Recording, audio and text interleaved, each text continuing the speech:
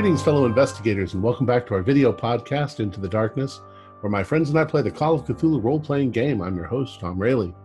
Our scenario is entitled Homecoming. It was written by Thomas McKeon, who is also our game master. This is episode 16. Thomas is going to do the recap. So without any further delay, let's continue our journey into the darkness. Thomas?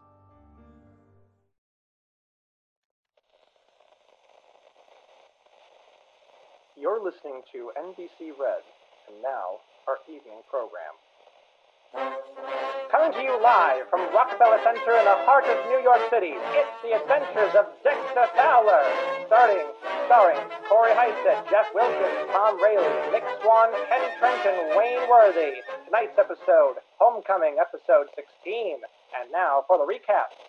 Last week, our daring heroes found themselves at the Arcane Society in Harlem, where distraught organization head Guy Jules shared with them his fears. It's his belief a secret underground cult has been shadowing the Arcane Society for years, and now, at the most vulnerable, they've struck.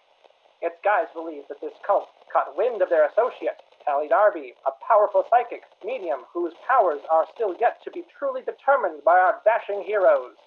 As such, they've nabbed her and her sweetheart, Timothy Tucker, the man the players have been searching for some devious plot. Guy recently learned of a dealer who, supposedly, had had interactions with this cult before and sends the heroes to find him, but not before they uncover tragic news. The Arcane Society is being forced to close. After turning down a deal to sell to a secretive company called the Atlantic Sea Partners, the spine-tingling, interesting zoning codes of New York have shifted and forced the patrons of this once noble society out. But Guy's not leaving until he uncovers the truth.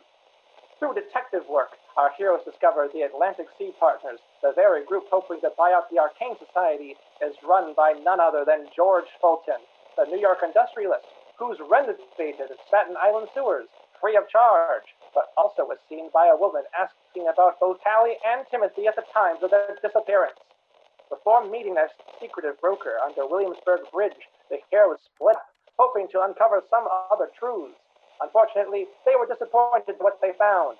Hawk, Thompson, Fowler, and William couldn't find anything strange about where the Arcane Society was built. Tommy was unable to meet the lawyer taking care of Mr. Fulton's affairs, Lucas Baxter, being brushed off almost immediately.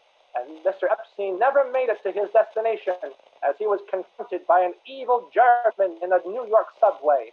Luckily, Epstein survived, but his foe didn't stand a chance against Epstein's slippery fingers.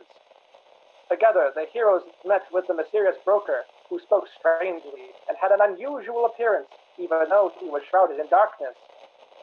Unfortunately, the heroes found this encounter frustrating, with the broker simply saying, "Follow the money." But perhaps this broker will come back into the story as either a surprising ally or another deadly foe. We continue our story after the group has returned to the hotel, hoping for a new day, new leads, and a new story. But what they will soon discover is that their wishes will become a reality, along with murder, horror, and suspense, tonight in The Adventures of Dexter Fowler.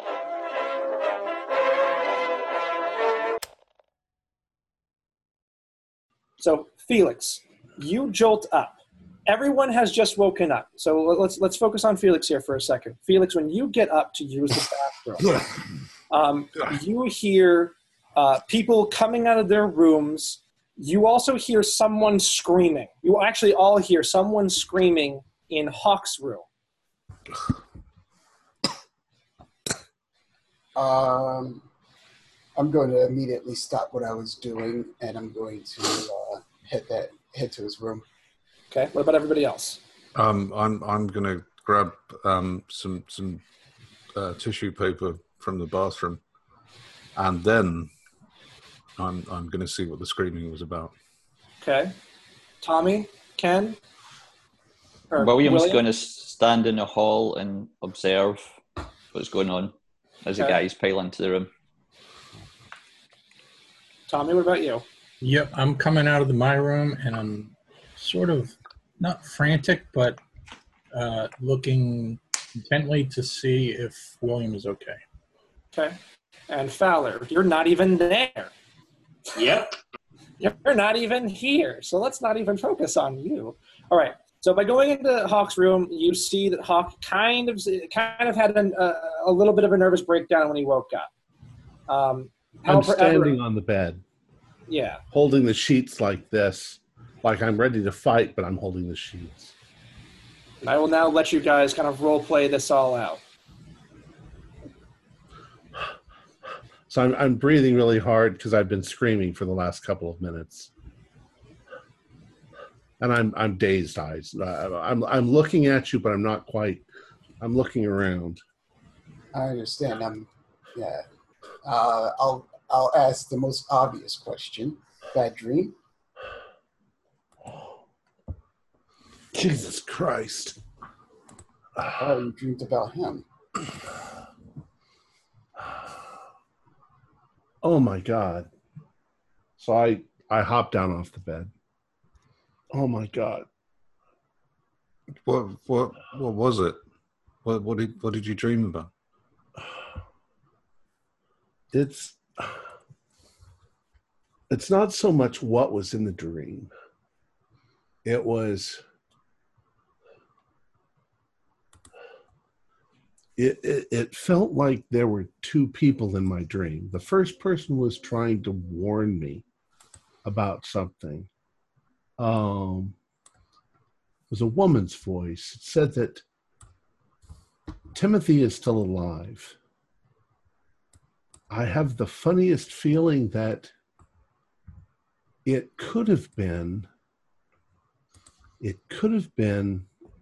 our girl that we're looking for. I don't know what her voice sounds like, but she said, she asked me if I could hear her. She said that she was trying to contact me and that if I was strong enough that I'd be able to hear it. And I think it was a psychic connection with Tally. But then something else came, something that was really angry. It intruded into the dream. It tore everything away. It screamed at me that I was next, that it would eat my soul. And that's when I woke up.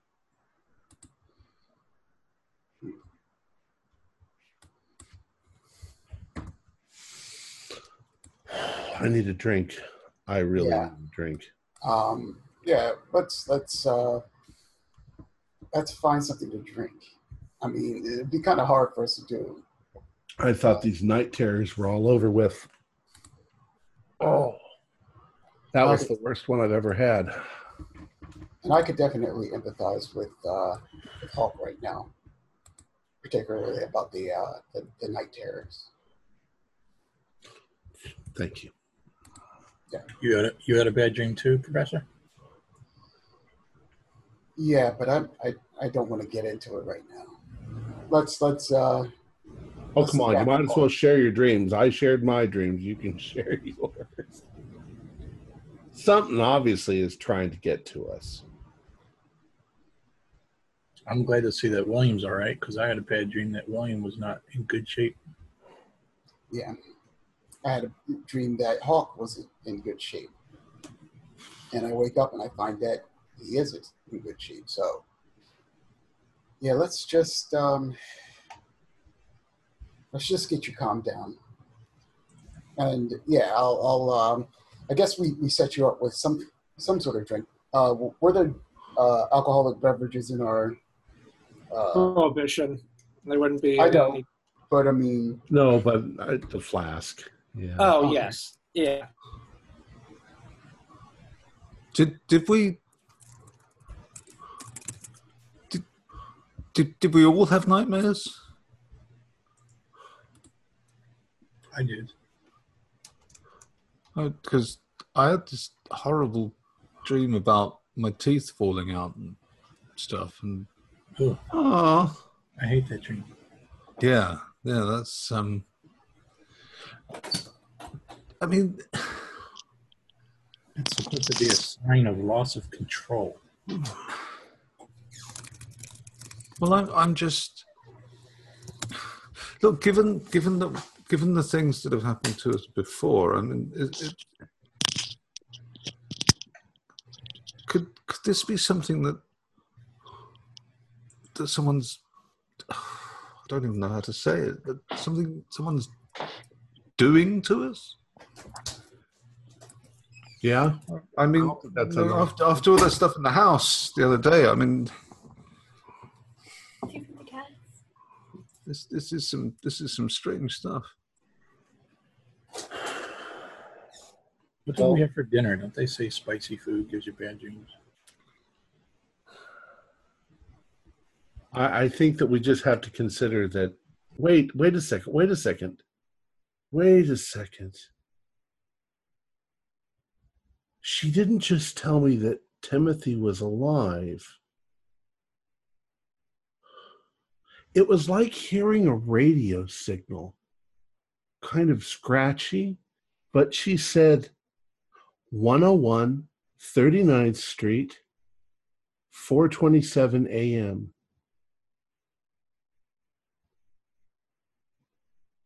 That's pretty fucking specific. Sorry, my language. I'm upset.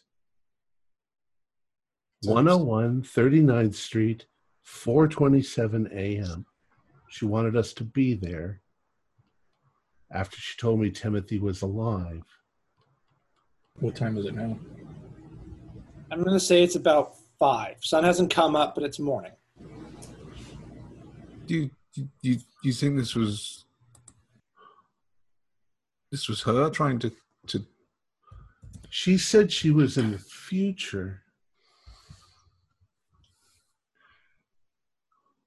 Does she want? Well, first of all, we should find out what 101 39th Street is, and then does she mean tomorrow morning?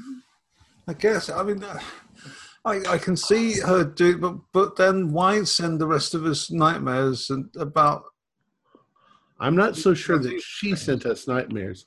That thing, whatever it was that attacked me, that was definitely a nightmare. It was an entity, and I think that I've seen it before in previous dreams. Although I usually only saw its eyes. Same eyes, red eyes, glowing in the dark.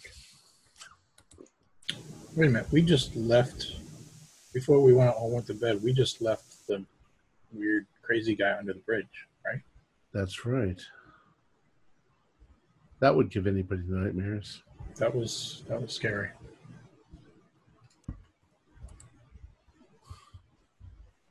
William, you're quiet. Are you okay?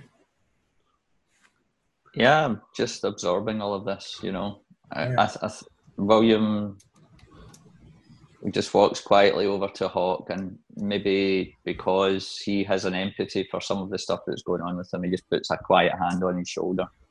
Well, you're sensitive to these things. Did you get anything from her? I didn't receive any message from Tally, no.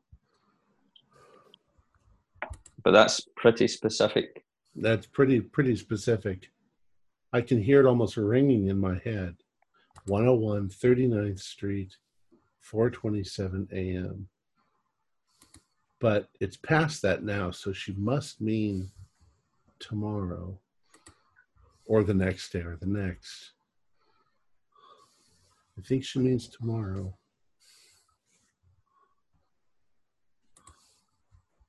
Well, I don't think I can go back to sleep. Neither can I. I mean, if you want to look into it now, you could do that. Well, there's not much traffic this time of the morning. There's still traffic, but there's not much. Right. 5 a.m.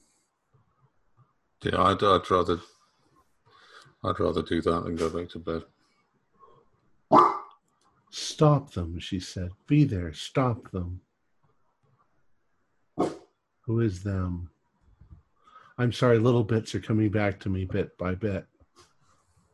And that's when the phone rings. Who the hell is calling at 5 in the morning? Well, I would be startled, particularly. And I'm thinking that we're talking sort of quietly, and there might be a bit of space in between what we're saying, and then all of a sudden, phone rings. Oh, it's in my room, so I'll pick up the phone. Yeah, all the phones are ringing in the suite, but you pick up the phone and you kind of hear heavy breathing. Oh, not that again. Oh, it's you. No.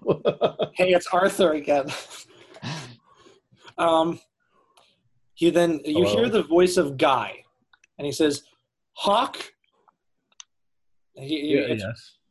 The guy from the he's awesome. He's asthmatic. He goes, "The cult. They know what's going on. There's been a break-in at the Arcane Society." Uh-oh. Perhaps that explains the evil dreams. Is anything missing? The police just showed up. We're waiting for them to tell us to come on. Can you get down here? Yeah, we're on our way. Is there... all right, we're on our way. Fucking New York Arcane Society. They've had a break-in. Can William just keep his dressing gown on? Because it's got deep pockets on the dressing gown. Yeah. Put your jacket on over it because it's cold out. All right. So, is everyone fine with going to the Arcane Society? Yep. Well, should we call Dexter? See if he's had a dream. Let's call him really quick before we leave. Brrr. Bring. Fowler, the phone. I pick up the phone. I'm like, hello? Wake up, Dexter. Wake up. First off, did you have a weird dream? I had a pleasant dream, actually. All right, goodbye.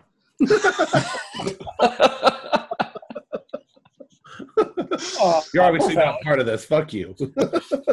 No. All right, we got to go to the Arcane Society. They've had a break-in. Okay, I will head you right there right away. Fowler is clearly not only tired, he's also drunk. Ah. So when the demon lord showed up in his dream, they danced, and he had a great time. And yeah, he had a pleasant dream. Okay. So we're going to jump ahead to the Arcane Society. We'll say that Fowler picked you all up. You're all in his car. It's a huge car. Okay. All right. It's as big as a whale. It's as big as a whale. When you guys arrive, you can see that police are already on scene. 3 cars. They're taking statements, looking around. So you see somebody open my door. There's no doors. There's not 18 doors. There's not a sliding door. So out on the sidewalk, you see Kaus, Kim, and Guy. If you don't remember who they are, that's fine. It's been 2 weeks. No, not that Kaus guy again. They've been... That guy's a schmuck. They're being talked to by police, by one officer. Down the block a little bit, you can also see that there are 3 other people being questioned by 2 officers. One is a woman who's got a stroller with obviously their child in it. And then the other 2 are men. One is kind of a middle-aged guy. The other one is kind of a short, stocky, elderly man. They're kind of talking to the police. Well, that's weird. What's she doing out this time of the morning? Exactly. I was about to ask the same thing. I'll tell you what, guys. I'm a detective. I can take this opportunity to get a look around the Arcane Society without them interfering. See if we can find out if anything's missing. You might need to fast talk those police. Yeah. Not a problem. William wants to go and check out what's going on with the people on the street. Tommy, do you want to come and check out what's happening? Because that could be a devil child. Henry, why don't you come with me? Yeah, I was about to suggest this. I was going to ask if you needed assistance. I could assist you. Well, we'll see if we can grab Guy there. Yeah. He seems the most helpful if they... Yeah. I will go with Tommy and William. William. So you guys are going to talk to the people outside? Yeah, I'll go with them as well. Yeah, Okay. we'll talk to the people outside. So, The first thing I'm going to say is to Guy. On the others, I'm like, is anything missing? well, I guess we'll start with Henry and Hawk then. As you guys approach, you can actually overhear the officer saying, "We're lucky they didn't make it past the big door that you have in the back. It looks like they didn't take anything else in any of the other rooms. They didn't even go into your offices. It looks like."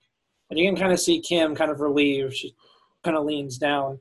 Koss has got his arms kind of crossed like so. He's pissed that the cops are kind of just, they're like, oh, they broke in, but nothing's really gone, so you're fine. Guy kind of looks over at you, Hawk, and he says, officer, this is Clifton Hawk. He's a private investigator. Detective. All right, and he then points, and this is Mr. Thompson. Isn't that correct, Professor Thompson? Professor Thompson, yes. And the copy kind of turns to you and he says, "All right, well, I'll tell you what I told them. Looks like whoever broke in, they made it past the front door," and he points to it, by blasting the knob with some kind of small explosive. It's pretty intense for just some casual robbers looking to make a single score. Then looks like they made their way to the back room, or to the back room. But they couldn't get in. We'll go in. So if you want to come inside, gentlemen, and he kind of waves everybody in. He's going to do now kind of like a walkthrough with them to show them what's going on. Okay. While you guys are walking, we're going to jump to the other four. So you four, you're walking down the sidewalk. There's an officer. He's drinking Greek coffee, as New York officers do. And he sees you, and he looks like he's like 21 years old. And he's like, "Hey, you're not supposed to be back here." And he says that in the most passive, non-authoritative way possible. No one told us not to come here. Well, we're questioning witnesses down there. So Witnesses? What's happened? What? hey, he sees Fowler. He says, "Aren't you that guy from the radio?" Maybe I am. "Oh, I love your stuff." And he takes a drink of his coffee. William says yes. He's thanks. Detective Fowler from the radio. Yes. He's on a case. Oh man, well, if you're here, so and he kind of waves you guys forward. He kind of waves you forward, and he says, and he kind of calls out to the other two, questioning the witnesses. And he's like, "Hey guys, it's Dexter Fowler."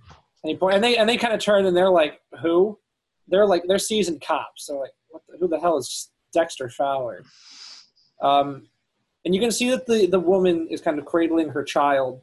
She's it's awake and it's crying. The other two gentlemen are they're in pajamas. In fact, the middle-aged guy is in his robe. So he then says, they say, "Dylan, we're trying to do an investigation here. We're trying to question witnesses, not meet celebrities." And now they're arguing kind of amongst themselves about your antics, Fowler. So it kind of gives you an in with the witnesses. Okay. William quietly just steps over to the witnesses while they're discussing it all. Okay. So the witnesses are kind of left unattended. Come on, Tommy. I basically say to this officer, thank you so much. And I'll mention, my show next kind of thing. Mm-hmm. Mention my show, and then I kind of go on Sure, and they're kind of just they're kind of just like, what the fuck, what do you think you're doing? They're not stopping you, but they're just like, what the hell do you think you're doing? So they're not going to pull you away from the witnesses. So you've got the two gentlemen, and then you've got the woman kind of off to the side. Whoever's closer, the gentleman or the woman, I'll turn to and say, what happened? Are you all right? Wow, it is really windy outside. Wow, even I heard that. That scared me. Okay. Weather blows. I know. Ha ha ha. All right, we'll say that you're talking to the, we'll say the woman's off kind of to the side. We'll say the two gentlemen. The older man, he's speaking a language, and he's speaking very quickly. He's doing a lot of hand gestures. It's clearly Italian. And the middle-aged man is saying, I don't know what you're saying. And he's like, I don't know what you're saying, Lorenzo. I don't know what you're trying to say. And the middle-aged man, he turns to you and says, are you police? Not exactly. We're helping with the investigation. Detective. Fowler just says detective. He then says, he then holds out a hand and says, name's Gary Johnson. And he kind of nods and said, this is my neighbor Lorenzo. Hopefully you're more helpful than these schmucks. And he kind of points to the police who are arguing amongst themselves about Dexter. Says, friend here, he can't speak English, so they just won't take our statements, even though he literally saw the men that drove away. What can you describe the people that ran away? I didn't see him. I heard a sound. It sounded like a gunshot or something like that. So I got dressed and I went outside. And when I did, I saw Lorenzo. He was outside too, coming back from somewhere. Maybe he was taking out the trash. I don't know. I can't understand him. As Lorenzo was walking across the street, this blue sedan shot around the corner right over here and nearly hit him. Lorenzo, he smacked the car. And he started shouting at him, and that's when a guy on the passenger side, he rolled down the window and shouted at him, and eventually he pulled out a gun. And Lorenzo, he took a step back, and they just drove right down the street. I just saw him around the corner. And Lorenzo, he's looking at, I'm going to say Felix. He's looking at you, Felix, and there's a very pleading look, and he just keeps saying the same thing over. Is, I took 1 year of Italian. I can't say what he's trying to say. But he keeps going like this, and he keeps saying the same thing over and over again. Well, what is it? What does he keep saying over and over? Yeah, I don't know. Mangia. Buongiorno. It is buongiorno. It's oh my God, we're gonna get thrown off the internet. I don't speak Italian. The only phrase in Italian I know is "crempe alla gambe." Spaghetti. My apologies to all of the Italians out there. This horrible representation. Don't handle the fruit. William takes out his little notepad. Oh no, that's great. He always carries with him. Mm-hmm. And he kind of tries to calm the man down, and he motions car and like number plate, and I point, if there's a car nearby in the street, I point down to the number plate, and I get the pen out and hand it to him to maybe get a number plate off him if it's possible. Okay, give me 1 second. I'm going to pass this on to Hawk and Thompson. We're going to jump back to you in here just a moment. So go ahead and read that. But okay. So Lorenzo then grabs you, William. I keep calling you Ken because your fucking thing says Ken. Sorry. He grabs you. It's fine. He grabs you, William. He grabs you by the sleeve, and he begins walking you down the sidewalk. And Gary is just like, I don't know what he's doing. I just go with the flow. Okay. Yeah, the old man, he's kind of tugging at you and grabbing at your shirt and just kept saying the same thing. The same thing over and over and over again. Does he look like he's taking me somewhere, or is he just kind of... It does. It looks like it's guided. Okay. Right, I just go with the flow and see where he's going. What about everybody else? Gary is kind of walking with Lorenzo. Lorenzo's an old man, and he's their neighbors, so he's going to go with him. What about the other two? The woman and the baby are just kind of standing there waiting for the cops to come back and talk to her. Well, I shall walk over to them. Okay. Begin questioning the baby. No, I'll begin questioning the woman. What about you, Fowler? Where are you going? See what happened? I will follow the Italians. Okay, the Italians. It's the Italian job. Okay. Thomas, Right. did you say you sent me something? I did. I think I did. I want to say I did in chat. Oh, I see that, but I'm not in that group right now. So. You're not in that group? You're not in the group chat? No, I mean I'm not with them. I'm in the house. I know. I'm jumping back to you. Okay. I'm jumping back to you right now. Okay, so you guys enter into the Arcane Society. Okay. And go ahead, Hawk. Looks like you're gonna say something. So, Guy, have you looked through here? Do you know if anything is missing? He kind of shrugs and says, this is the first time I've gone through here. And the officer, he begins pointing at the different wings and says, as you can see, this wing and this wing have been completely untouched. They went to your offices and they opened the main door, but they didn't go through. They didn't go through anything. They just kind of looked inside. This is very perplexing. Now, Guy, this is like the second time you've been broken into, isn't it? You were broken into back in December last year. He then kind of looks at you strangely and it says, I believe I heard that the Arkham one was broken into. Oh, is that what you wrote me? Yes. Oh. It's okay. Sorry. I'll correct Hawk, and I'll say it was the Arkham branch, not this one. Oh. Nothing was stolen there. I don't believe there was anything stolen from there. Well, I'm not sure that they would tell us if there was.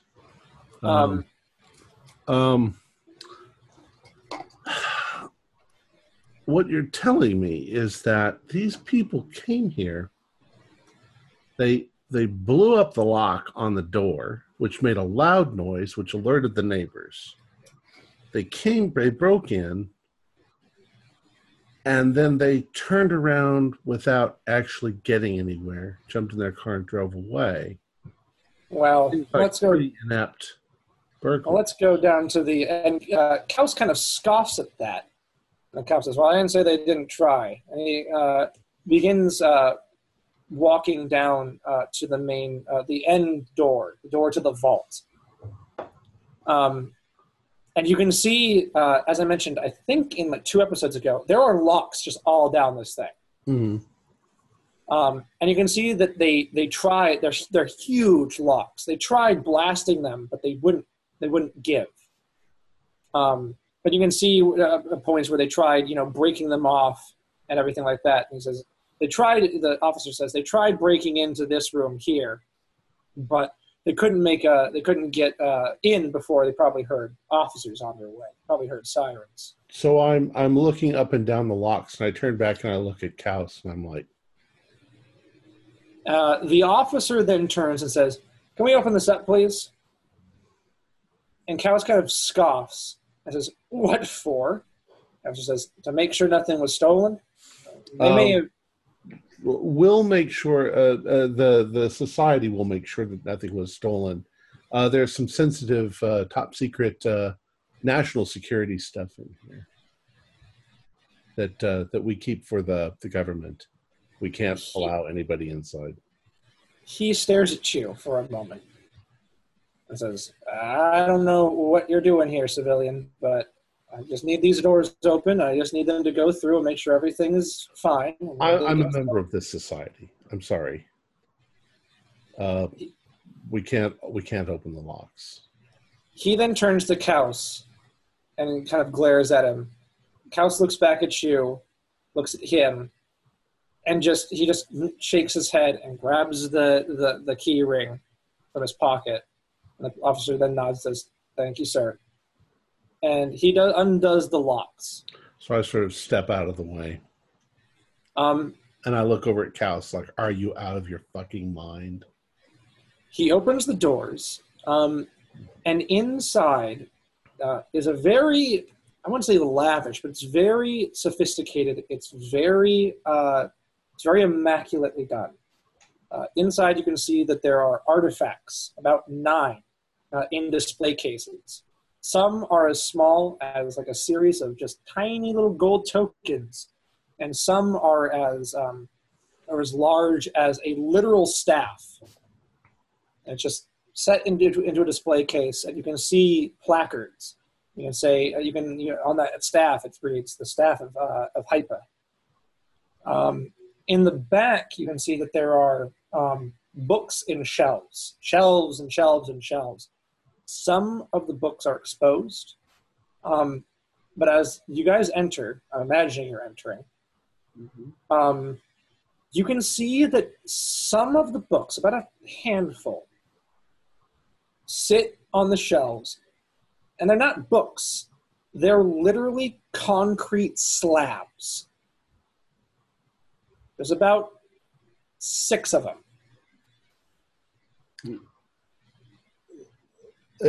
Give me a better description of what you're talking about. They look like books? They look, well, they're about the shape of a book, but they're smooth concrete slabs. Like stone tablets. Kind of, but they're very clearly concrete. They're smooth, and you can see chalk drawings on them, symbols and sigils all over them.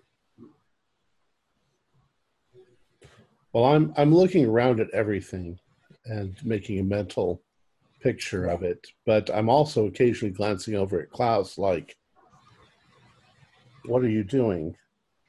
The officer, he kind of just stands there, and he just holds out his hand and says, "Take an inventory and make sure that everything's here."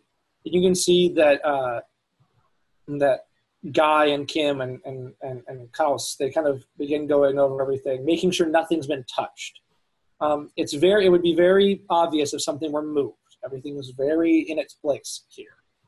But you see that Klaus basically immediately goes to the books, and he counts 1, 2, 3, 4, 5, 6. And he's counting the concrete slabs.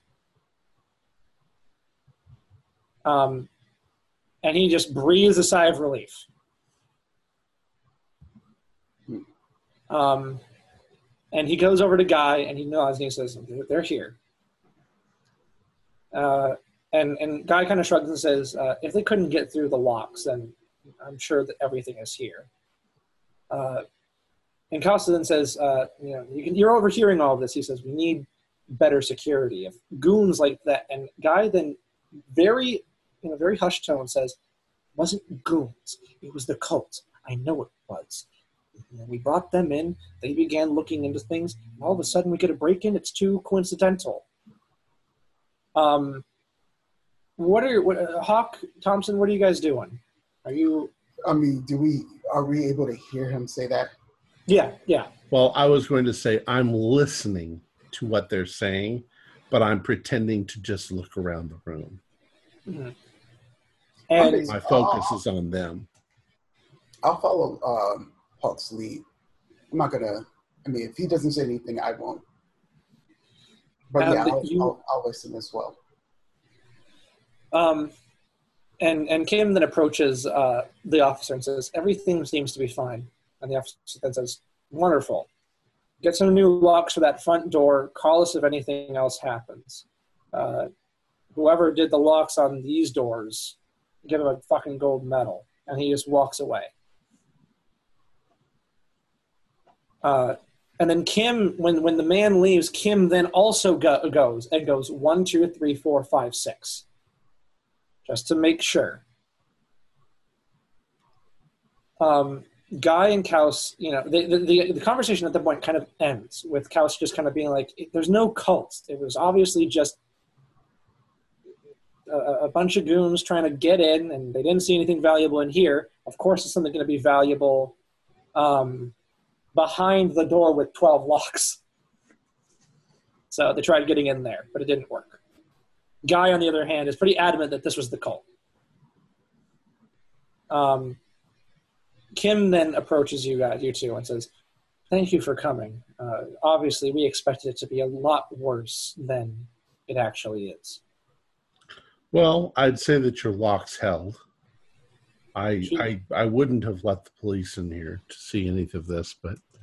She then kind of raises an eyebrow. Why do you say that? Why would you? These are artifacts, are they not? She then kind of gives you a look and says, well, it's not like a patronizing look, but it's just kind of like, no. She's dealt with this with Guy before, and she says, not everyone is out to steal valuables. Some people like you just do want to help.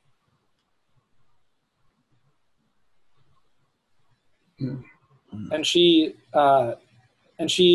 looks at the tablets, and she says, it could have been worse. There's a couple of questions. If as soon as everything calms down, would you mind if we have a conference, all of us together? It's time that we lay aside any differences or everything. We need to know what's going on. She then kind of raises another eyebrow and says, what do you mean? We just need to get all of our books in a row. If you don't mind the sort of funny reference to the books. And she smiles and says, that's fine. We're more than, I'm sure that the other two would be more than willing to talk to you after. That's. If I ask you about the tablets. And she nods and says, you're members. We trust you. These are the most dangerous artifacts in our possession. First, Guy sends the book to Tally, who translates the most mundane pages for research sake. But then she wards the object. She places wards on the cover. Then it's passed on to Kaus, who takes the book, places it into a reinforced steel lockbox, which he then sets into concrete. And then finally, Kaus takes chalk with wards that Tally's provided, and he draws them on, making it very and then you hear Kaus then say, making it very difficult for anyone to take a concrete slab out of here without breaking it. It's a very interesting choice.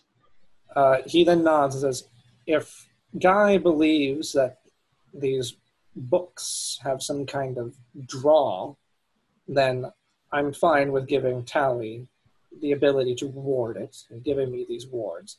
But honestly, putting it in concrete is the smartest decision possible. They need to bring sledgehammers or drag a 200-pound concrete slab out of here, down those hallways and into a car. I'd make one additional thing. I'd stack them in the corner of the room over there and set something on top of them so that they don't even know that they're books. He then kind of waves his hand and says, no one's even in here. In fact, those dullards asked me to open this door is irrelevant. Mr. Kaus, there is something very, very odd going on in New York. I think that we need to level with you and tell you everything that we know so far and see if we can pool our information. And he kind of rolls his eyes and just walks away and just goes, pfft. Like, he's accepting of it, but he doesn't believe that this cult thing is a real thing. He's more worried about, we're about to lose all of this. I turn to Kim and I'm like, he's rather dismissive of possible threats, don't you think? She then kind of looks at you and says, when you deal with Guy, you'd understand. Guy and you can see you can see Guy walking out with Kaus. She says, Guy is a little obsessive. Well, and a little bit paranoid. That's not a bad thing. Paranoia is actually healthy. She then kind of smiles at both of you very timidly and says, not when it just destroys you and everything. It's why we didn't sell. He was afraid that the people who are trying to buy this out are cult members and that the books won't be safe in anybody else's hands but ours. It's ludicrous. Well, there may be other things going on here that we need to discuss. In any case, I can see that you've got things in hand here. We'll have to replace those locks. We need to collect our friends, see what they're up to. They're probably talking to the people outside. But the one question that keeps sticking in my mind is why on earth would these criminals blow open the lock on the front door? And cause people to wonder what the noise was, when they could have just as easily picked the lock or done something along that line. Perhaps they tried picking the lock and it wasn't so easy for them. And but then what do? Pull explosives out of your pocket? You have explosives because you intended to use explosives. So she then shrugs and says, I don't know. And now we're going to jump back to the others. Right. Okay, others. So, Felix, I'm just going to say this right now. What you gather from the woman is pretty mundane and pretty simple. She is the one that initially called the cops. She was walking her baby because it was early in the morning, and the baby wouldn't stop crying. So she put it in the stroller, trying to walk around the block, trying to tire it out. When she saw men running into the building, called the cops, waited around a corner until the cops arrived, and that's it. It's a pretty mundane story. She's just the initial person who called the cops. I see. Can she describe the men she saw? She says that they were driving in a blue sedan, that there were about 4 of them, and that they were dressed in all black. Did they look like hoods, toughs? They looked like mobsters, all black, hats. So now, if you wanted to, we can just assume that you've now run back down to join the other 4. Well, walked briskly. Briskly. I'll keep my composure. Sure. I mean, they're not going too fast. Lorenzo, he walks you several blocks, all 4 of you, several blocks, to a parking lot. And he claps his hands and he points and he says the same thing he's been saying, but this time in just like a more concrete fashion. And what he points to is the blue sedan. He saw it turn the corner and pull into the parking lot. Wow. Let's go and check it out before the cops come. Yeah, let's go check it out. Gary, as you guys kind of make your way forward, Gary kind of stands there and he's like, should we go get the cops or something? No. Not yet. They kind of stand there and Lorenzo's just like making these exaggerated, like, I told you so. Like, it was in the parking lot. I saw it go down the street and into the parking lot. I was saying parking lot.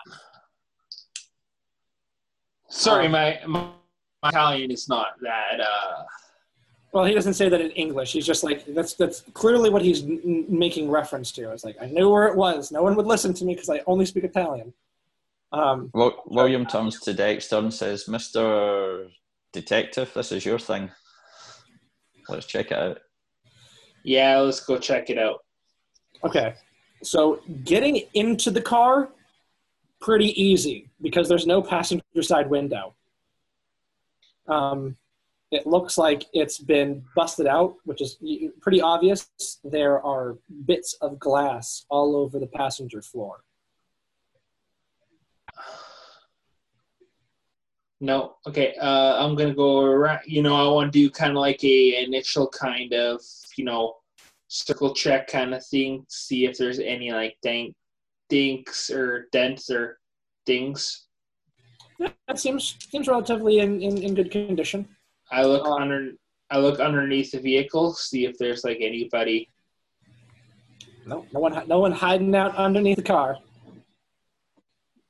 And I don't know. I will attempt to try and open up the trunk.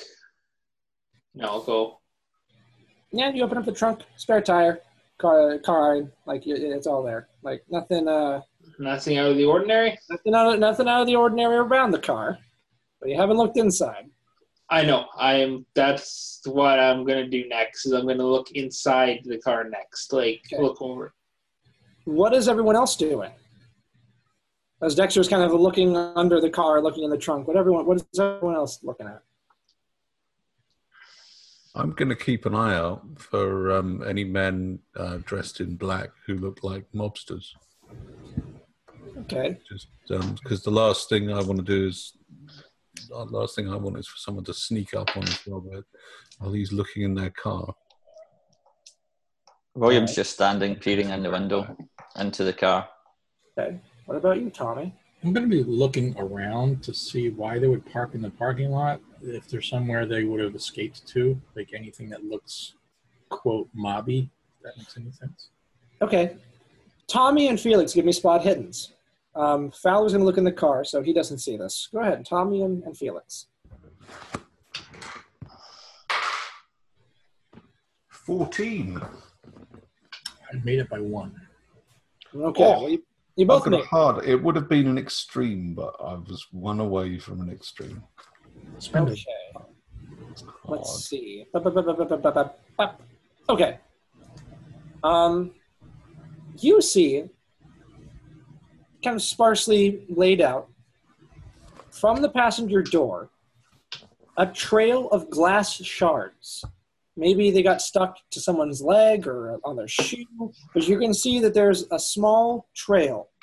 There's like these little glints. And if you were to follow them, kind of just if you look where they go, now that you've kind of spotted the line, they lead into the subway station down the street. Oh.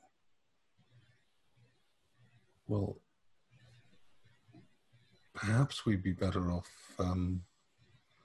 following that. I guess if they've made a run for the subway station, the chances are they've dumped this car. It was probably stolen. Yeah, it's very obvious that this was pre-planned. Can we tell, unless this is what Dexter's going to look at, but can we tell whether or not the glass looks like it was busted in or busted out? It was busted in. Busted in. So, Fowler, you're looking into the car. So let's do that really quick. So, cigarette butts all over the car. They're all over. And there's even a pack that's been crumpled up and it's been thrown in the back. And grabbing it, you read Ogden's Cigarettes. That's the brand. The brand that you've never heard of. They're obviously from out of town. I never heard of this, so. Yeah, they're not Camel. They're not Marlboro. You've never heard of this brand of cigarettes. Yeah. Or seen this. It's like a little robin. I will keep the, I'll put it in my pocket. It might be useful. Okay. As you're putting it in your pocket, as you're kind of leaning out, you see that in the tray, and this is all pretty obvious. The car has been cleaned significantly, other than the glass. In the tray, you can find that there's some loose change, a little bit of garbage.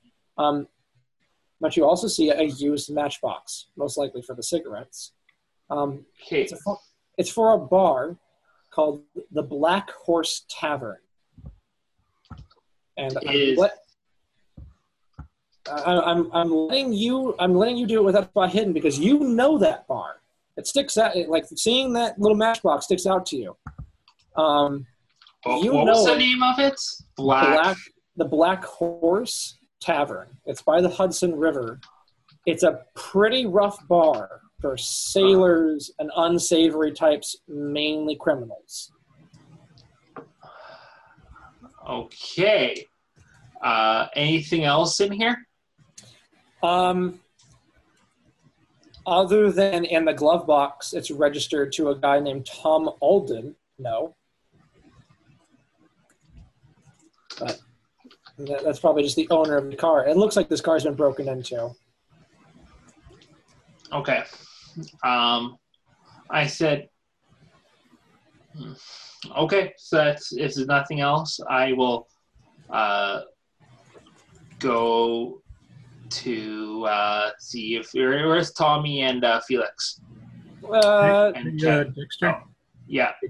Check to see the ignition, see if there's it was busted. Okay. I then check the ignition. No, it works. Weird. They did not use a screwdriver. Okay. That's what I was thinking, was they just stole a car to do their crime and then ditched it.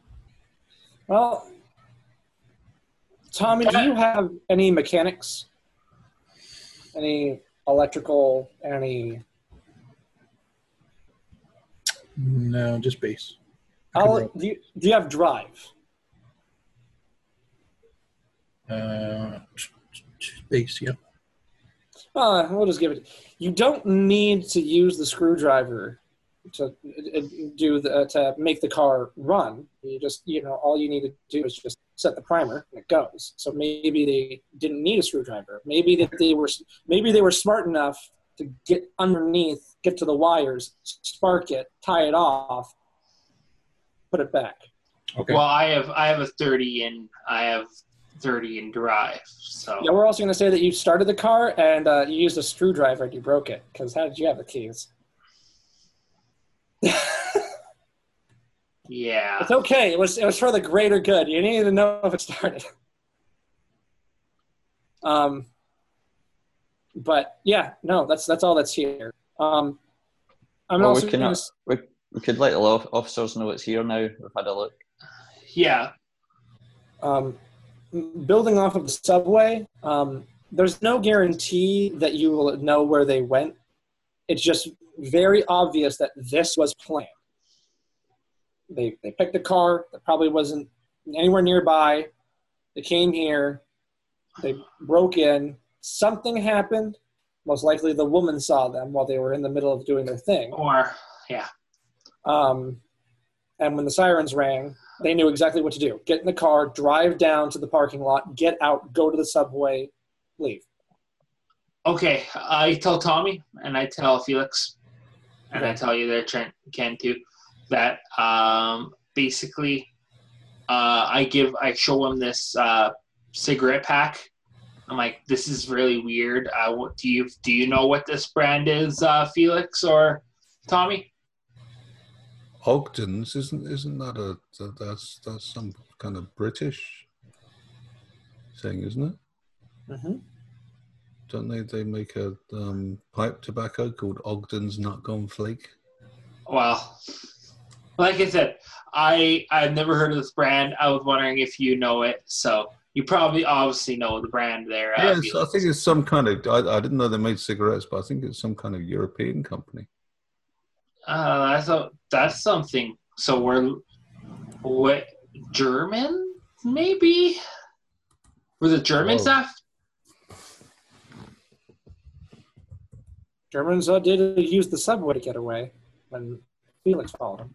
I just want to know. Would it be the German? Would it be the same kind of brand of group of Germans that you kind of encountered there, Felix?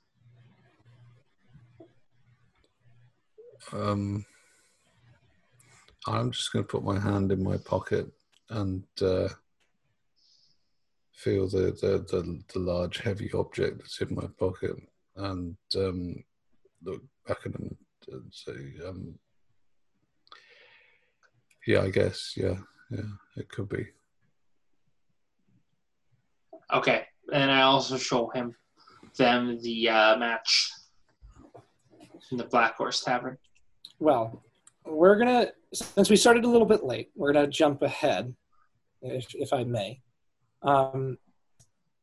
Police are done. They've left. They've repoed the car. They're gonna alert the owner that you found his stolen car. In fact, it was actually reported missing a day ago. So, Can I ask one more question? Yes, you may, my friend. The woman that was watching all this unfold while she was waiting for the police, could she give us a rough estimate, like a time? Did they blew the lock, they ran in, how long were they inside for? She says that they came with a bag. One tried undoing the lock. One then pushed him aside, reached into the bag, took something out, put it in the lock, boom, smoke. They then took the bag, rushed inside. She called the cops, came back to that same corner, so probably about 5 minutes. Sirens. So in the course of about 10 minutes, so not particularly long. Okay. And did she see them leave? She saw them go in. She saw them come out. Could she tell if the bag had something in it? There was definitely something in the bag. Okay. So, okay, interesting. Okay. It was a smaller bag. It wasn't like a big duffel. It was a smaller bag. It was slung up on one shoulder, and he kind of brought it down. He reached in.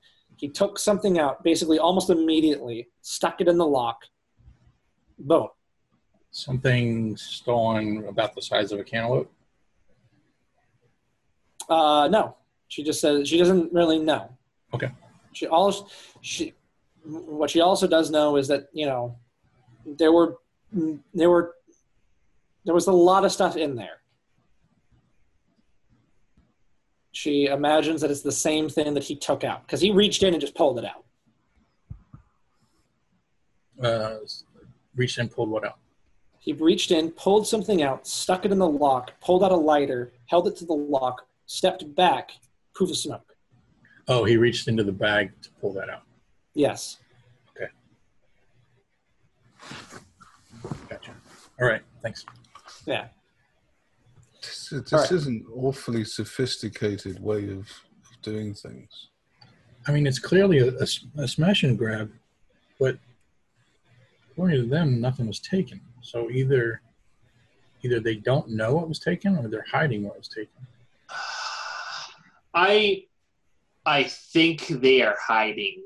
I think they're hiding something.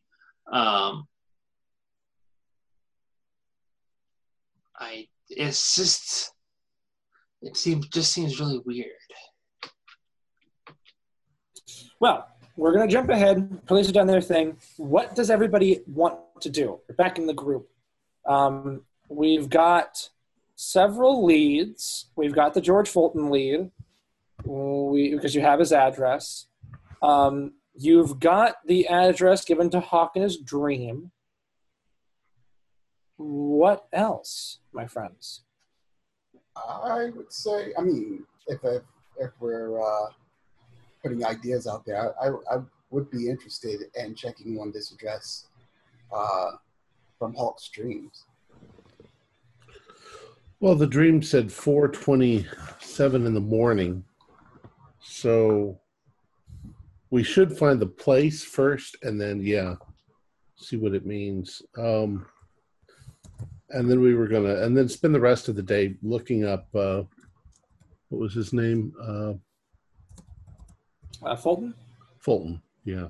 Actually, you know where he is, because you got his address from the Hall of Records. All right. So it's pretty easy to find him. But yeah, so you guys want to head to the location? No, because we got to have breakfast. That's a good idea. But I think what we're going to do is drive past. No, wait. Is Fulton's place closer, or is 101 39th Street closer to where we When you keep repeating it, Felix and Dexter, you know kind of where that is. It's in Red Hook. It's in Red Hook. I don't know if you guys know much about Red Hook. It's a rough neighborhood. It is a very rough neighborhood. It's not my city. It's a very rough neighborhood. Is that the same area that Dexter knows that the matchbook came from the Black Horse Tavern? Is that Red Hook as well? Give me 1 second. Dexter also recognised the address of the bar. Yes. Yeah, I know. I've dealt with tons of other people in that area, like in that. Well, to answer Hawk's original question, Fulton's office would probably be the closest. Fulton's office is in Manhattan, so it's not that far. Well, okay, but his office isn't open at 7 in the morning. His office is. I mean, you could drive past. It's a 13-story skyscraper with people going in and out at all hours. All right. Well, whichever way, it looks like we'll go there first instead of. You don't want to go to breakfast? Well, this is all after breakfast. Well, let's do breakfast really quick. Yeah, I'm on breakfast. I could eat. So, yeah, I can eat too. okay. Pancakes. Can I get pancakes? Everyone goes to IHOB and gets burgers. I hate that place. So. No idea what you're talking about now. You've lost me entirely. As you guys are eating breakfast at a diner, you're all noticing something. Everyone who has a newspaper, the front page, you can see it's big, bold letters stretch across the top. It's today's paper. It reads, "Murder Victim's Body Missing."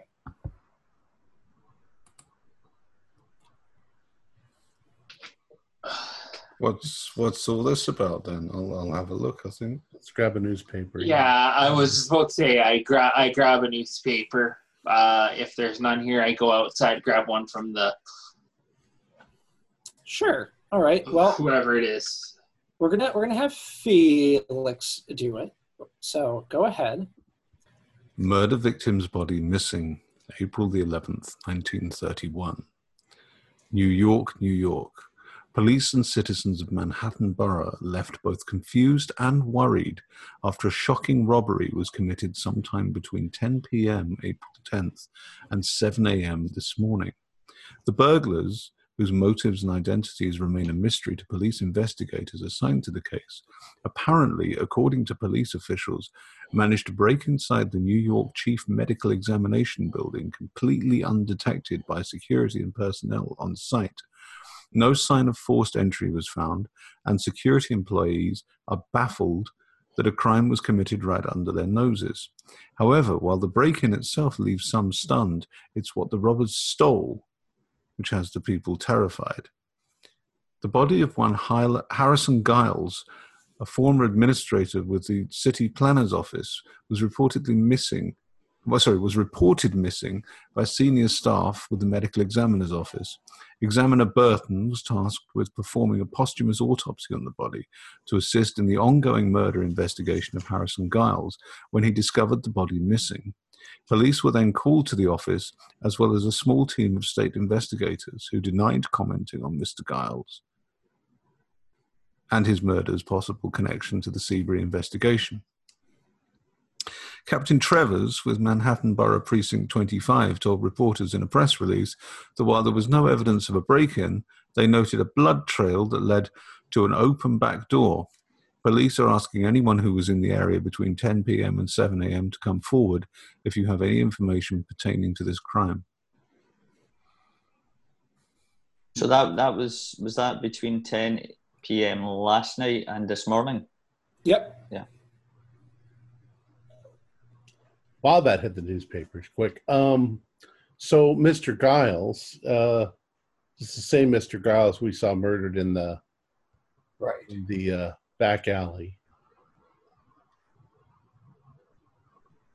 That's a would they- curious coincidence. Why would they want his body? And see, now I'm quite paranoid, because if somebody was trying to break into the Arcane Society, we've seen some pretty weird shit. And I'm thinking, what if there is something that the Arcane Society possesses? You're going to look at me completely weird, but what if they had something that could raise the dead? And their purpose is to steal Giles's body and raise it from the dead for some purpose, information. Wow, I really need some more pancakes. Based off of what we've encountered and what we've seen over the years, I wouldn't put it past them. I'm pretty much open to anything happening. So don't. I mean, you could toss out these ideas. Might sound crazy to the others, but it's the ravings of a man who hasn't had enough pancakes. Oh my God! I'll have a few more pancakes. By eating 16 pancakes, you've regained 4 sanity. No. We found the magic fruit. You found it. Fuck psychoanalyze pancakes. Okay. So yeah. So Does anyone want another one of these Thorazine pancakes? So what now? You want to go to Fulton's? No, but I'll have a little more LSD coffee. Yeah. High as fuck. Actually, I think it's... Actually, should we do sanity rolls? You can, yeah, By sure, go ahead. Those two horrible things together. A lot of the sanity rolls I'm going to leave kind of up to you, because I don't want to restrict your characters. All right. Like, well, I got a 7, so... You've seen plenty of bodies, so I don't want to be like, a sanity roll every time you see a body. I'm going to make a sanity roll, but not necessarily because of what was in the paper, more because I got very anxious about something that I thought was going to be in the paper, but wasn't. Yeah. Go ahead. Oh, and that's a fail. I'm going to Rightly a so. sanity roll, because I've never seen someone eat 16 pancakes before. That's a good, but he's better. So maybe just eat 16 pancakes and you'll feel fine. Counteract it. It's going to put me into a sugar coma. It's the rule of excess. See, if you eat 15 pancakes, you'll just get bloated. But if you go that one where if you eat 16, then it's like you've had a small meal and you feel very relaxed and satisfied. That's what it is. Okay. It's like when you drive at 130 miles an hour. Anything under 130, you've got absolutely no control at all. But when you hit 130, it's like cruising at 20.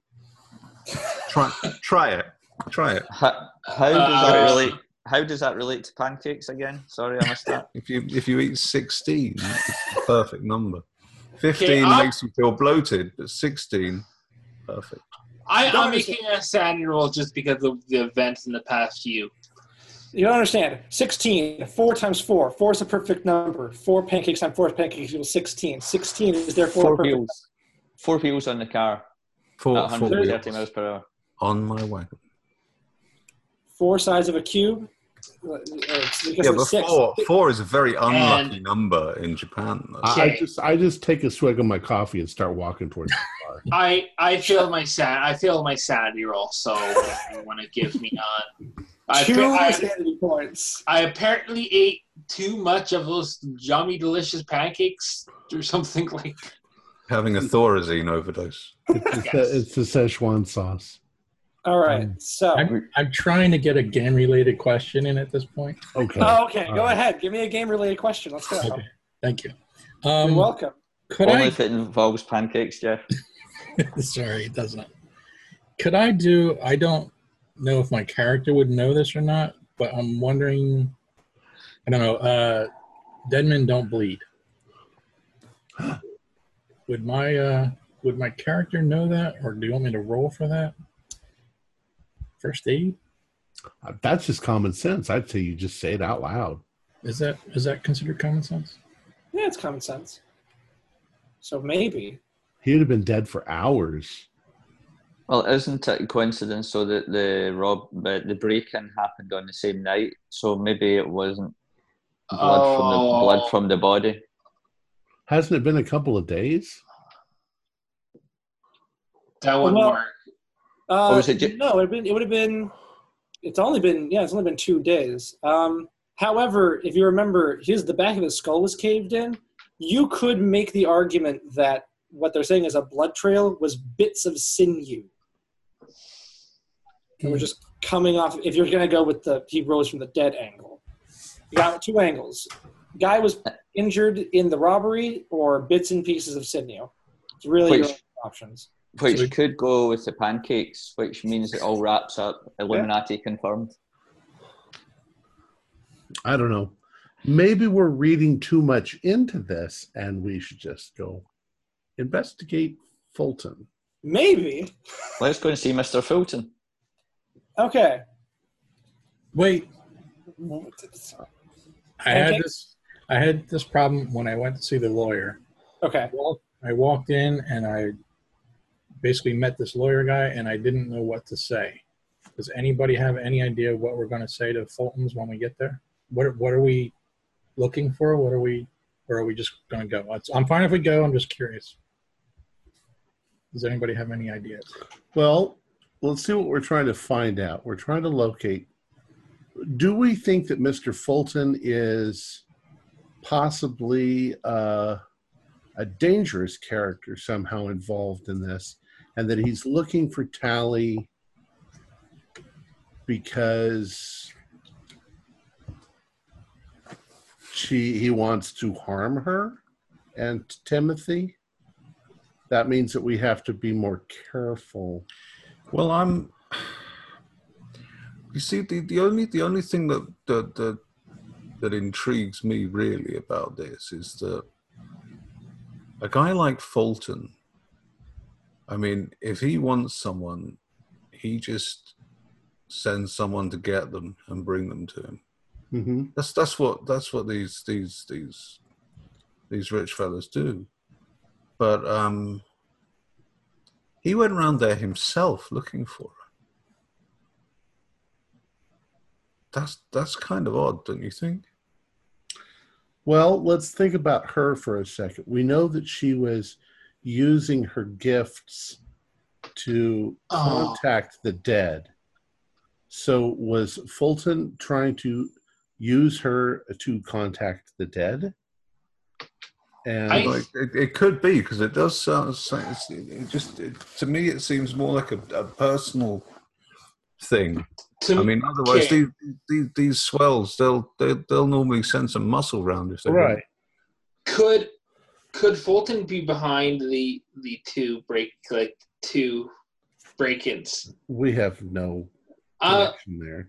Well, because they did have I just want to ask the GM or the keeper this. These stuff they use, is it I'm trying to word this. Are these I can't. I'm trying to word it. She seemed to say that they lit something. So like blasting caps. And are those used? I think this is where you're going, right, Dexter? Yeah. It could be used in construction, especially if you're trying to dig out tunnels to build sewers. Maybe they got them off of an industrial site. I'm going to discreetly take Hawk off to one side for a moment. Okay. Just out of earshot of the others. Can we assume, just for the sake of stuff, that you're walking to Fulton's? You're just kind of walking down the block. Okay. Yeah, we'll just So I'll just kind of linger back with Hawk behind the others. To clarify, I didn't necessarily mean let's talk about all the things that Fulton could have done. I meant more practicality. Like when we walk into this big, huge office, how are we going to see? You know what I mean? Like looking at our crowd, are we just going to be able to walk off the street and say, "Hi, we'd like a meeting with your president"? You know what I mean? Well, we need to know what our approach is going to be. If we think he's dangerous, that's one thing. Otherwise, we could just go up and say, "We're looking for this woman. We understand from one of the neighbors that you also were looking for. Do you have any idea where she might be?" I think if just a couple of us go in to go and chat to him, sure, and then that leaves the other 4 as unknowns to him, who can follow up other potential leads or take a different angle later on. It won't sort of sour things for the rest of us. That's a good idea. And also, if those 2 don't go in there, and he does turn out to be something nefarious, and they don't come out after a certain time, we know something's up. So we would be the insurance as well. Right. So we're just trying to figure out how to approach the whole thing. Yeah, but I think just sending a couple of people in there to just very upfront say, look, we've been hired to find Mr. Tucker and what was Tally's surname? Tally Darby. And Ms. Darby. If I could intercept here, as you guys are walking, Hawk, you all of a sudden get a piercing headache. It's like someone's hammering a nail into the center of your head. Oh, we've been here before. And this is also going to be, while the headache is it's something that happens. Your stomach just begins churning uncontrollably. And that's when... It's the pancakes. It's the pancakes. That's when Hawk stops on the sidewalk and basically projectile vomits blood onto the sidewalk, bits of something in it.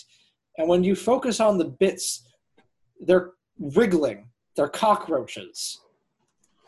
I'm going to make a sanity roll. Yeah, I'm making a sanity roll. Make sanity rolls. Yes. What were you eating? I have a very big problem with blood. I'm not going back to that diner ever again. And I have failed that. I failed that too. Yeah, Henry... I imagine I see this too, right? Yeah. I'm gonna roll sanity, but I'm also gonna roll sanity. 2 points of sanity. 2 points, you said? 2 points I have lost. That's what I rolled. What was that, Henry?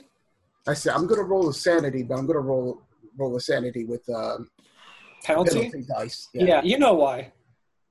I passed both times, but I'll take 1d4. Take 1d4. You definitely. I'm going to make a Constitution roll as well, I think. Yeah, that's good. Past that, I have already just managed to. I failed. How much do I lose? 1d4. Everyone who fails, 1d4. Everyone who passes, take 2. Hawk, when you vomit, the headache's gone. You're fine. I lose 2. Yeah. I think you can see they're big cockroaches. They're wriggling about, and when they get on I'm waiting. I'm just going to carry on walking and wait up the road for them. I don't even want to stand there and look at it. I don't want to smell it or be near it or anything. Is there one on its back and its legs are going like that? Sorry about that, folks.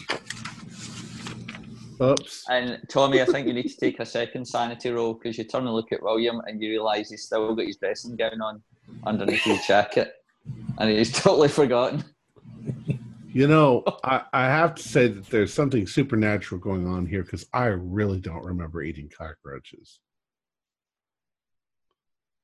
And Henry, you were going to say something. You remember those dates I gave you last night? Oh. Well. Can I ask, Mr. Hawk, were you dreaming about cockroaches? No. No, but I was threatened by that entity. No, but I on the other hand was dreaming about cockroaches. Oh. and cockroaches actually coming out of your mouth. You see why I asked you to tell me your dream? Well, Oh no! I can't remember. I'm supposed in my dream I was meeting Williams. I can't remember who Williams is. William, as in Ken's character. Oh, okay. Oh yeah. All right, so you guys are walking down. William, hit him in the head with your boomerang. I'll remember that. Guys, just that passing thing. They vomit all the time. So walk to Fulton's. Wait. Okay. Now I'm hanging back because I'm a little grossed out and stuff like that. But is Henry going to tell me what he was going to tell me? I don't know. Let's ask Henry. Yeah, I mean, I pretty much give you. I'm sorry, Felix. Felix was going to tell me what. Well, look, I'll check that we're out of earshot of the others. We take our headphones off? No. No, that doesn't. You already know what happened anyway. Hawk, Clifton. Can I call you Clifton? Of course you can, Felix. We're friends. I've done something. I think I've got myself into a lot of trouble. Oh. Yeah, when I went off to do some investigating the other day, I saw this fella that I remember seeing from a show I gave in Atlantic City. He was in the front row, and something odd about him. So I followed him. He was behaving really strangely. He was like walking up and down and round in circles around this same area, and making a phone call and then pacing around again. And so I followed him, and he ended up on the subway. This was here in New York. Yeah. Okay. You think he was following you? Well, I was following him. I see. And anyway, to cut a long story short, he got off the subway train, and so did I. I followed him. I didn't think he'd spotted me, but he had. So I came round the corner, and there he was, with a gun on me, and trying to get me to go into the bathroom with him. I think he was going to kill me. So I had to take him out. And I just left him lying there outside the bathroom in the subway. I managed to take his gun. I couldn't find his wallet. There were people coming behind me. The police were there. I just kind of walked out and just hoped for the best. And I put my arms sort of around him. I said, "Did he say anything to you?" Well, I know he was German. Oh. And he seemed to think that I knew something about him, which I didn't. I followed him because he looked familiar, and then he was behaving oddly.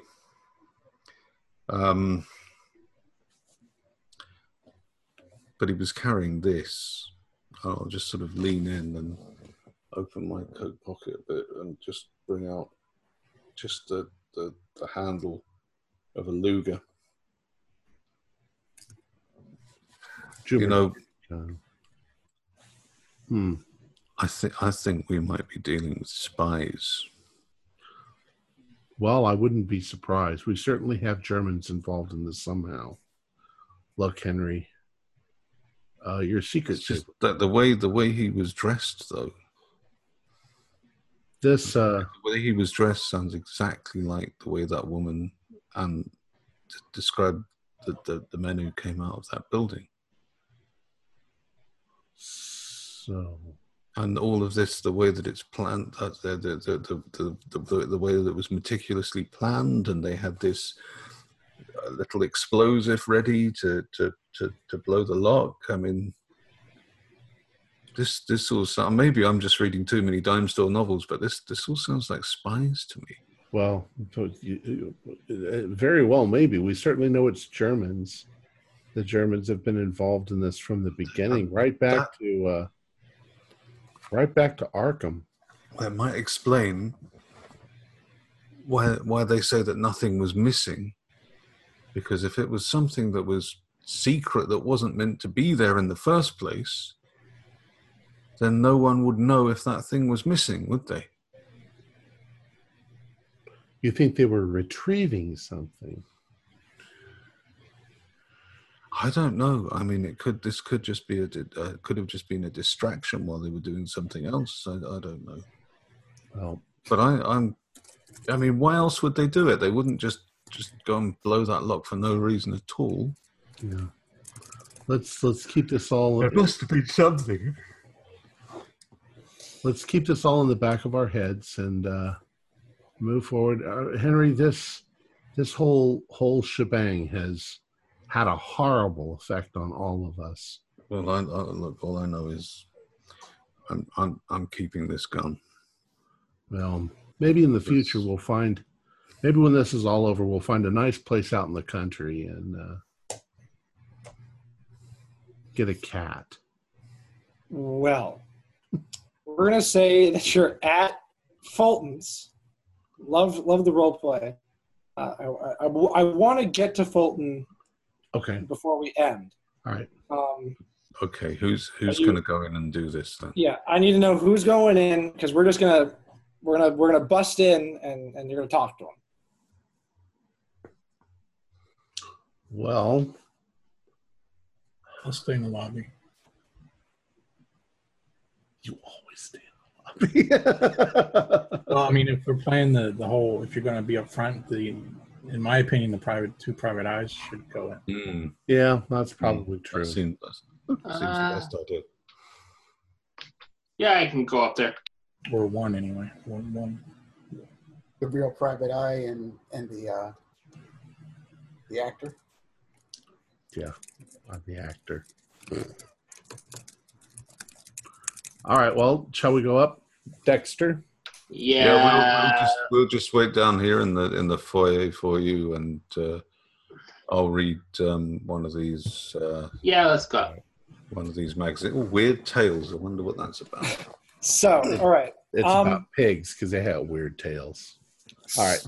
So, you guys enter into the lobby, and one of the very first things that you're struck by is just the sheer level of this skyscraper. It's very modern. Very modern. To your left, as you enter, you can see that there's an entire wall dedicated to basically all of Silver Star Enterprises' subsidiary companies. Because Silver Star is the holding company that owns all these companies that give them the money. You see, they have their hands in everything. Richardson Construction, Speedster Textiles, American Dream Crops, even a fish can company, Berman Canneries. It's got like a little tuna fish. It's cute. But they got their hands in everything, even laundry. You can also see that there is, as you walk in, there's a directory. They're not hiding where he is. It literally says, George Fulton, CEO, 13th floor. Okay. Well, let's go up to the 13th floor then. Which is odd, because they usually don't make a 13th floor. Right. Yeah. That is like very, very, it's called triskaidekaphobia. Fear of the number 13. And it's actually, I've befriended that habit, actually. No one is stopping you from entering. No one's stopping you from going up to the elevator. All right. No one's stopping you from getting in the elevator and going up to the 13th floor. Okay. When you go in, when the doors open to the 13th, you see that you've entered into a small waiting room with a young blonde woman sitting behind a desk. There's rows of seats, and then two double doors that obviously lead into a rather large office. The woman, she looks up. The little placard on her desk says, Mary. And she smiles up at you, and she says, can I help you? Yes, good morning. I'm afraid I don't have an appointment. I'm Detective Clifton Hawk. This is Detective Dexter Fowler. We were hoping to be able to speak for a few minutes to Mr. Fulton. Well, give me just one moment, sir. If you would like to take a seat. Sure, thank Yeah, you. sure. She punches in on the intercom, and she says, Mr. Fulton, there is a investigator Hawk here to see you, and an investigator Fowler. And she flips the switch, and she says, he's currently in a meeting, but just give him a few minutes. I'm sure he's wrapping up. Of course, thank you. Thanks again. You sit there silently for a few moments, I guess. I pick up a magazine, whatever's there. Sure, there's a magazine. Evil cults and how to deal with them. Oh, interesting. So, after a few moments, the door to Fulton's office opens. There's a man dressed in a very nice suit, and he steps outside. And then you can see the man who has been described to you as Fulton. He's blonde, kind of, trimmed hair, tall, handsome, muscular. He's just an average white guy. Stand up. You stand up, and you can tell that the man in the nice suit, he's red in the face. He's rather frustrated. And he turns to Fulton, who's just kind of like, he's not like smiling. He's smirking, kind of cockishly. And I said cockishly, everybody. I thought you said hawkishly. No, cockishly. He looks like a cock. And the man in the suit, he turns and he says, just because you think you can renege on the deal doesn't mean that there won't be repercussions.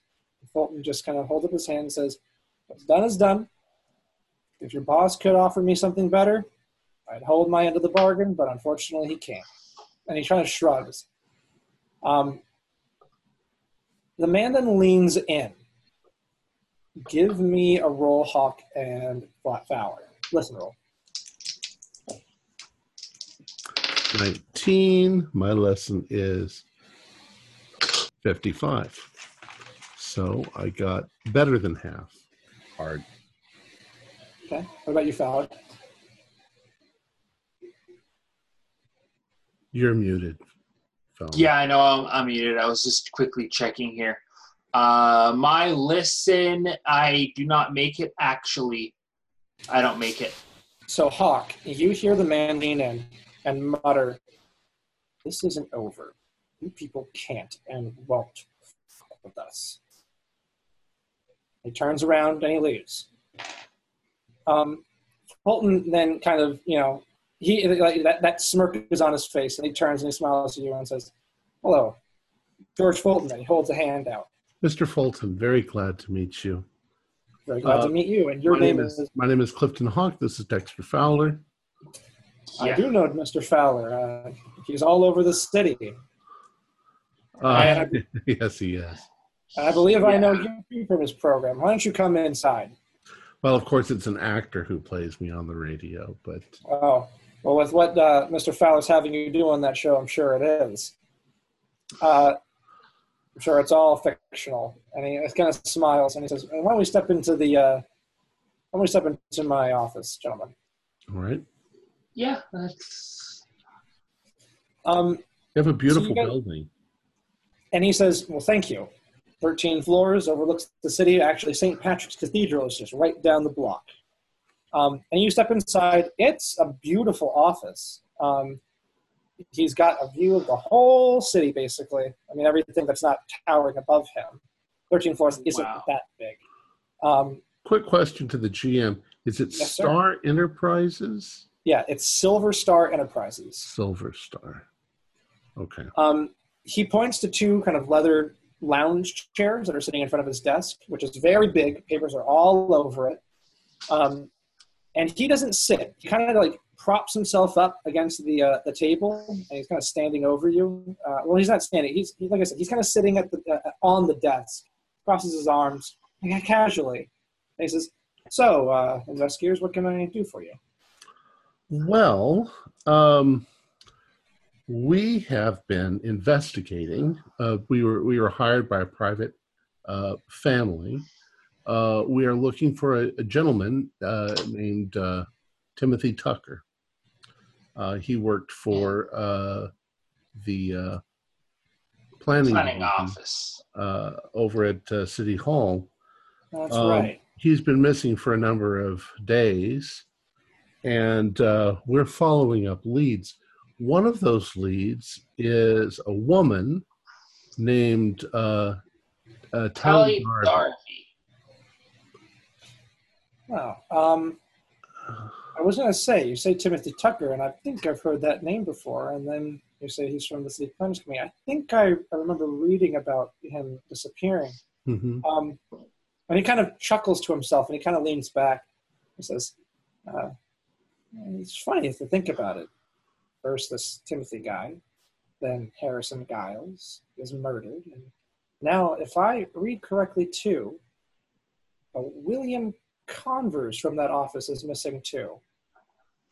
I think I read that one. Odd.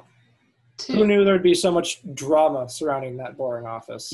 Well, there's a rather major investigation going on there that we don't have anything at all to do with.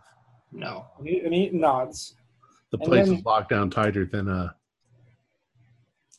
I won't say anything foul. And he smiles and he says, "Well, thank you on my behalf." And who's the second name? You said Tally Darby? Tally Darby. And what connection does my company have with this Tally Darby or this Timothy Tucker? Well, sir, one of our first lines of investigation was to question all of the neighbors in the neighborhood. And according to my notes, and I pull out my little thing, you were actually seen on the block by a Mrs. whatever her name was. Dorothy Campbell, yeah. Dorothy Campbell. And you were, in fact, looking for Miss Tally Darby. So I was wondering what that connection means. How do you know Miss Darby? And he kind of chuckles and smiles and says, "I don't know any Tally Darby. I also definitely don't know any woman by the name of Dorothy Campbell." Oh, well, she's the nosy neighbor in the neighborhood. Yeah. You haven't necessarily spoken with her at all. She recognized you from the paper. Oh, most people do recognize me from the paper, but also... Good work, by the way, that you have done with the community around, Staten Island and stuff like that. Yeah, it's quite a humanitarian move to donate the entire sewer system. Well, I did it out of philanthropy. That entire borough was basically wallowing in its own filth. My hope is that the company and, of course, my holdings can help its people. I actually grew up in Staten Island. Very poor, alcoholic father, absent mother, It kind of waves it off. Well, we also noticed that another connection that we've made so far is that Miss Darby had been working for a number of gentlemen who live at, and I give them the address of the Arcane Society. And when you say that address, he nods and says, "Now them I know." And he kind of smiles and says, "Well, I had no idea that they were at all in cahoots. I have no idea that first of all, like I said, I don't know a Tally Darby. But as for the Arcane Society, I have communicated with them. I offered Guy quite a bit of money for that plot of land. We're planning on bulldozing that area so that we can build the company headquarters. Right now, it's my manor at Lake Welch, but that's a drive for the other partners. I want something based here. I see. Yeah, I'm fully aware of the Arcane Society. I'm also aware that the dilettantes from the former era once called it home, but hard times and all. Yeah, it's an old, Yeah. antiquated sort of thing that's dying out in this age. That's that's why I offered them so much money. So you have no idea of where this Miss Darby might be. She has a direct connection to Mr. Tucker, and we want to speak with her. Unfortunately, no. When did she go missing? A few, like, I would say about a few days, a week. It was about 2 weeks ago. Yeah, there we go. Was the last time anybody saw her. Well, honestly, I've been in Pittsburgh since about March 17th. I'm visiting a business partner of mine, Vernon Hurst. We're currently in the process of building a coal mine in Pennsylvania. If you'd like, and he turns to a phone, I'd be more than welcome to give Vernon a call and let you speak with him. Oh, that's not necessary. No, I don't. Yeah, it's not that bad of a... Are you sure? I could always also give you a receipt for the car service I used. Well, he smiles like during this whole conversation, you can see he's smiling very... Well, can I do a psychology roll? But he's already made a few oral mistakes by... Well, let's say that the oral mistakes were by me, but his smile is very cunning. Okay. Yeah, you don't need to roll. Like he's smiling like this. He's obviously being clever. But yes. He's also hiding something serious. He is definitely. You can gather that he is being clever. He is being very clever, especially with him saying, "I can give you all these things conveniently." Mm-hmm. Sure. He then says, "Well, I hate to have bothered you. I was hoping that these are all leads that we have to follow as detectives. If you hear anything more, would you mind contacting me?" And I give him my card. When he says, "Well, I'd like to talk to you about the Arcane Society." Well, we don't really know that much about them, only that they were tied. We've asked them if they know where she was, and they have no idea. Well, it's a shame that that guy turned down my initial offer. Then again, he's a bit of a loon. Which was actually a very generous offer, by the way. Well, of course, when he turned it down, I rescinded it, just, hoping that eventually the property would become available. Well, it very well might. And he kind of raises his eyebrows while maintaining the smile and says, "Is that right?" Yes. And he says, "It's simply the nature of things in New York. I'm sure you understand, Mr. Fowler." And he smiles. Well, I know all about this, It's just business. By the way, do you have anything to do with that thing about putting ski resorts on the tops of some of the buildings? It's golf courses. Golf course. That's what it was. I was wondering how they were going to do the skiing. That seemed rather big. He's smiling. However, Mary rings in and she says, "Mr. Fulton, you have a call." And he presses the button down and says, "I'll take it in here." He picks it. You're sitting right in front of him. He picks it up. Mm-hmm. And says, "This is Fulton." "Reggie, you're here for the number, huh?" And he grabs a piece of paper, a legal pad, and kind of folds it up. He says, "The number is SF.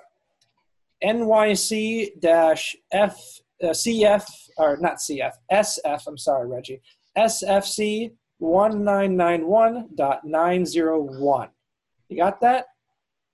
Do you need the address?" I'll give you a call back.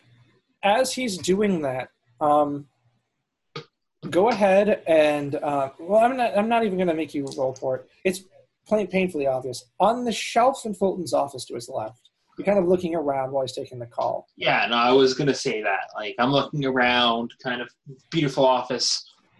You can see that there is, you can see that Fulton is obviously a proud Mason.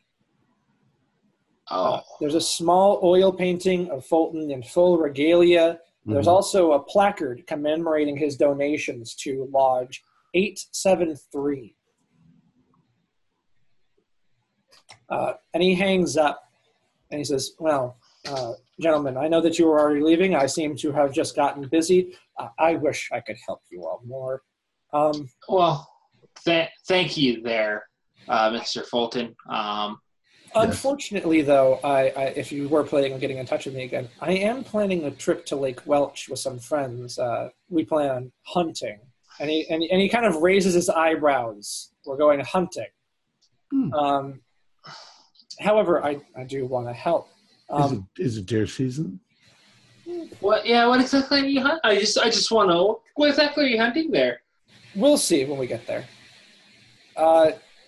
If I could, I'd like to do something.